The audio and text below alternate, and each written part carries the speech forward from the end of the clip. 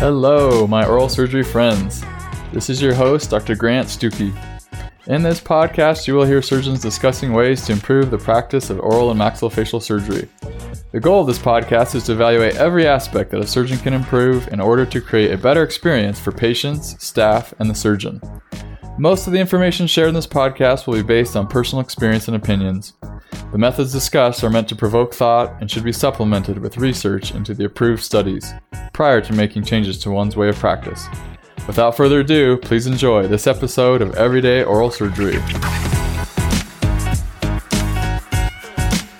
Welcome to another episode of Everyday Oral Surgery. Today I'm with Dr. Robert Marks. He's an oral and maxillofacial surgeon practicing in the Miami area. He's been on our podcast before. Bob, thanks for joining us today. Hey, you're welcome. Anxiously looking forward to talk to your colleagues. Yes, it's terrific. I'm excited about this topic. We're going to talk a little bit about ameloblastomas. So I guess we can just jump into it and kind of hand it over to you. Great. Well, thank you. The title of this is The Modern Method to Cure and Reconstruct Ameloblastomas of the Jaws. Now, ameloblastomas are one of the most common benign tumors that oral and maxillofacial surgeons face. It is something that occurs generally in younger people. The usual technique is to do a continuity resection in the mandible or the maxilla. The nerve is usually taken, leaving somebody numb. The reconstruction is usually harvesting autogenous bone from the anterior or the posterior hip, and then or a microvascular fibula, all of which have significant morbidity, length of hospitalization. That is all passé. Today, we do much better, and that will be the focus of what I want to talk about today. I am Bob Marks from University of Miami Miller School of Medicine. I retired in August to pursue what we're talking about here, and that's stem cell biology. My only disclosure, I'm the consultant for Lengthbar, which has developed what we call the Merrill Marksman as a game changer to harvest autogenous stem cells to regenerate large quantities of bone. I'll give you 3 sample cases. Here's a young man.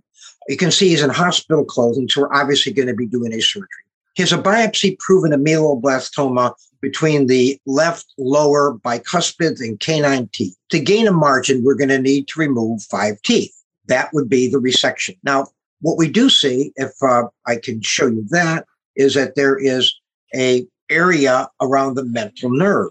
Today, we don't need to take the nerve. The man has pristine teeth, very good oral hygiene.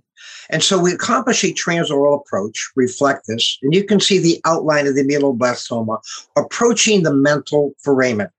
Yep. Now, most people would look to go ahead and remove that nerve, and the patient would have a permanent numbness. So we accomplish removal of 1 tooth on each side, accomplish a resection, preserving the inferior border. The marginal integrity needs to be about 1 centimeter, which in this case we did without compromising principles. Now, we put a couple stabilization devices on it, but what I point out to you is the neurovascular bundle is preserved. Now, notice I didn't say the nerve is preserved. Indeed, it is, but the nerve is within a neurovascular bundle, which means it contains a small artery, a vein, lymphatics, and it is enveloped by a neurofibroma sheath. This is different than an epineurium because benign tumors cannot invade a neural sheath. Therefore, these people are not numb prior to the surgery, and it's probably obtuse to leave them numb after the surgery. Now, what we do today is we don't harvest bone from the autogenous anterior or posterior ilium and create that limp and postoperative pain. We use crushed cancellous allogeneic bone. That's the white stuff in the cup. And in the red stuff is bone marrow aspirate, and the white stuff is a recombinant human bone morphogenetic protein. So size makes a difference. When you're dealing with allogeneic bone, some good research by Tom Temple at the University of Miami Tissue Bank has shown that the particles work best if you're between 100 and 300 microns. And I know that most of you use some type of an allogeneic bone or even a xenogeneic bone. Keep the size of them between these parameters. Less than 100 microns often induces inflammation, and it's over 300 microns, they tend not to get incorporated well. So this is the ideal size, if you will. So we create this composite graft, again, of what we call in situ tissue engineering. It has the sponges of recombinant human bone morphogenetic protein, crushed cancellous allogeneic bone, and a bone marrow aspirin. Now, this is why you want to keep the bone particles together, because in order for bone to bridge and to form, it requires a framework, a scaffold. And this was a good capture of the fibrin-fibronectin combination of annealing bone particles together. And that was due mainly to the size. So anyway, for the clinician, you create this composite of allogeneic bone particles, recombinant human bone morphogenic protein, and the red stuff in there is a bone marrow aspirin. But no centrifugation anymore. You don't need a centrifuge. So this makes it much easier and much better than PRP. So we just pack that in, close up, and people have been concerned about opening and dehiscence. With the BMP and with the stem cells, they are so active that they heal this very rapidly, and there's little chance for ingress of saliva and other things that contaminate your graft. We kind of hedge our bets a little bit, and we will put a layer of Dermabond on the suture line, which acts as a temporary sealer. I certainly can recommend that as a technical nuance. But you can see the bone that's formed without opening up any hip or taking any fibula. So this person here had his ameloblastoma removed. He has his nerve completely intact. 6 months later, we open it up and we have very good height of bone with biologic width sufficient for a dental implant of almost any diameter you would like. So 3 implants are placed to restore 5 teeth. We allow them to osseointegrate as you would any other bone dental implant interface. And you see now a fixed bridge work with bone height equal to the CE junction of adjacent teeth. So we're restoring the mandible with normal trabecular bone to its original height and width. It's incredible. He had certainly a nice prosthodontic. And even though he has no keratinized tissue, he seemingly did not need it due to his oral hygiene. And so here with an individual now, no external scar on the neck, no external scar on the hip, a complete sensation to lip and chin, a cured ameloblastoma. This is the wave of the future. It's tissue engineering at its best. Now, here's a cute story. This is another fellow. He's a dancer on Broadway. He has a big ameloblastoma. Now, this one we went extraorally, but he still has a big ameloblastoma. You can see encroaching on his neurovascular bundle. Now, this is the histology of ameloblastoma, which we won't necessarily get into, just to prove that it was indeed an ameloblastoma. Now, we go extraorally and hide its incision. So even when we go extraorally, we can hide the incision in skin folds. And so we expose, and you can see the expansion of the ameloblastoma. This was resected, but in what we call a double end block technique. We did a decortication. So once again, based on the new knowledge that ameloblastomas and other benign tumors don't have the invasive or enzyme capability to invade a neural sheath, there's no reason to take the nerve anymore. So we take the outer cortex first. Then we take the rest of the mandible in a continuity resection like this, but the neurovascular bundle is still intact. Margins of clarity are there so that there is a curative approach. And now we have a cable of a neurovascular bundle. There is indeed an oral opening because he had teeth. That's closed. And then we put in a titanium plate with a mesh to contain it. And in my profession, there's always an issue about how high do you keep the mesh. Really, you don't need to keep it high at all. This is probably a little higher on the flange than I would normally do. But you want it shaped like a U shape at the inferior border so you can condense your bone around it. A question comes up, what do you do with the neurovascular bundle? Well, you pack bone below it, above it, lingual to it, buccal to it. Leave it in this natural position. So where makes all this work? What the real game changer occurred was with flexmetric technology with bone marrow harvesting without centrifugation, harvesting osteoprogenitor cells and true stem cells. So this is the marrow marksman, as it's called. It's harvesting bone, can be done even in the office under IV sedation, under good local. Here it happened to be in the operating room. That flexibility guides the device to the lining cells of the inner cortex so that you harvest more stem cells with this than you do with any centrifugation of a larger amount. And in the animal models, we were able to show indeed that it hugged that lining. Here's where all the stem cells are. There's very few stem cells in the center of a marrow space. Our research has shown that they are lining cells. So devices need to go after that area. in a cartoon sense, in one of the books we published, this is the drawing that we're looking at that actually skies along that inner cortex, sucks up stem cells for the use. And then from a histologic perspective, you can see lining cells right here. These are stem cells or osteoprogenitor cells. They are known to be adherent to bone surfaces. They are not much in the center. So once we found that out, this device with flexmetric technology called a Marrow Marksman is able to harvest all the stem cells one needs for even a big continuity defect like this, which was 9 centimeters. So the advantages of this flexmetric design in a nutshell: highest yield of stem cells, osteoprogenitor cells, breakage resistant, and it only takes 5 to 7 minutes because you don't need to spend time putting in a centrifuge. And it contains more of the growth factors and cells than does a PRP or a PRF. So here we put this composite graft in. It looks like ketchup in a way, but it's not. It's a very regenerative composite of bone. But the acid test is his swelling goes down. He's normal in appearance. He has no external scar other than the one on his neck, which is pretty well hidden. His hips are fine. He went back to his dancing on Broadway. He was in the hospital less than 2 days. So this whole paradigm has changed about how ameloblastoma are treated. Less hospitalization, better results, excellent bone, where you see the neurovascular bundle is now outlined well as the bone matures. Height of bone that's equal to a normal bone with good biologic width, so you can put in as wide of an implant as you can.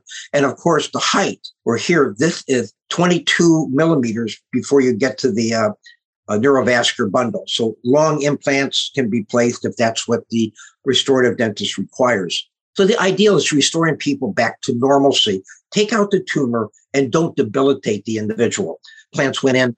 He was a citizen of New York. My colleague, Dick Kraut at Montefiore Hospital, put the implants in and put his group put the teeth in. I did see one of his plays afterward. He was dancing as well as anybody could imagine. And just another one to prove the point. Here is another person here who has an ameloblastoma with a large lingual swelling. Once again, radiolucency. We did the hidden incision technique on him. But remember, we have to go intraorally as well. But here's the decortication technique for the oral surgeons. You take a 702 burr and sink it down only through the cortex as the length of the flutes on the burr. That will protect you from dinging the nerve underneath it, and also protect you from getting into the tumor. So then you wedge this out. So this is a little bit of technique. Any well-trained oral surgeon can do this. So you take out the lateral cortex. That's the first end block. Any tumor adherent to that is part of the specimen. Then you leave this inferior alveolar neurovascular bundle intact. This one we had to remove from the metal foramen. Sometimes you don't. So this is easily plied out. And you can observe that there's no tumor adherent to the neurovascular bundle. If you care to put loops on and to give you that assurance, one can. But we've done over 280 of these with not a single recurrence in any that we have followed for more than 5 years.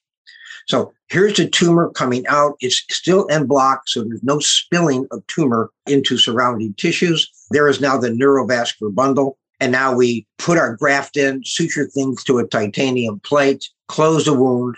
And once again, the oral side is always a big concern. Are you going to get saliva leakage as it pools there? A good closure with whatever technique you prefer. I like a horizontal mattress with an overlaid baseball, but always line it with a little Dermabond, which is inexpensive. It's sort of like a super glue, but that seals it. And then the result is, again, bone with all the implants one needs of whatever demand is required by the prosthodonts, and are nicely restored. So it gives a restorative dentist the chance to treat this patient not so much as a tumor patient, but as just another patient who lost their teeth in that area. So this is another person who has no numbness in the lip or chin, is adequately restored. The bone lasts as long as the patient does. It's the patient's own bone.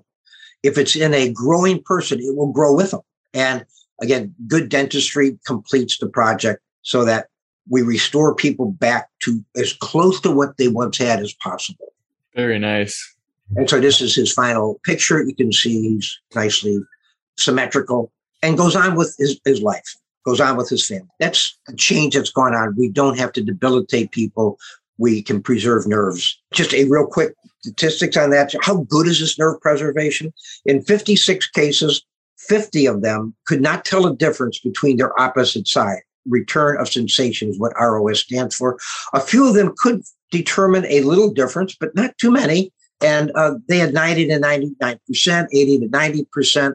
And this is probably ones that we manipulated the nerve a little bit more. Compared to a nerve graft, nobody in a nerve graft ever gets 100%. They don't get 90%. Even in a good result, most of them get 70 to 80%. So it certainly is better than nerve grafting, as you can see.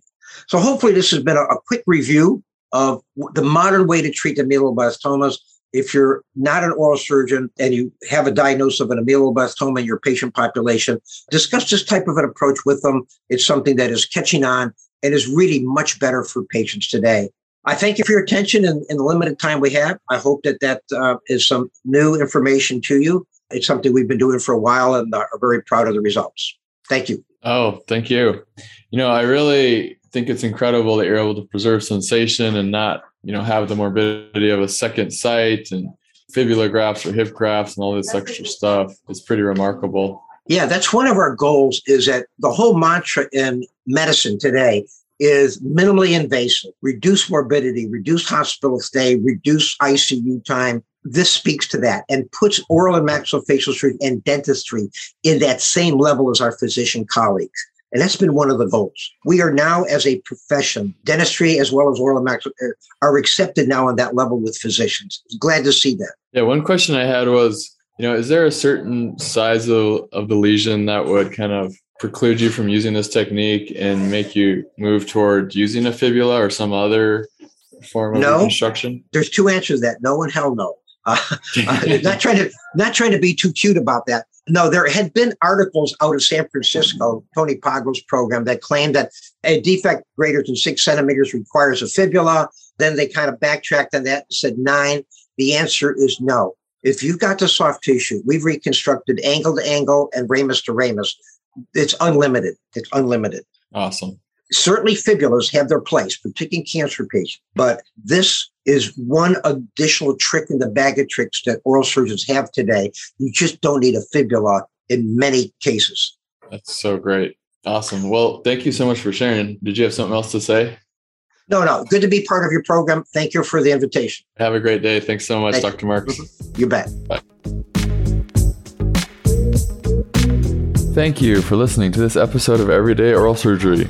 If you are an oral and maxillofacial surgeon and would like to be on this podcast, please email me at grantstuckey@gmail.com or text me at 720-441-6059. Also, if you have any topics that you would like to hear discussed or feedback on a certain episode that has already aired, please call or email or text me. Thanks again for listening. We'll catch you on the next episode.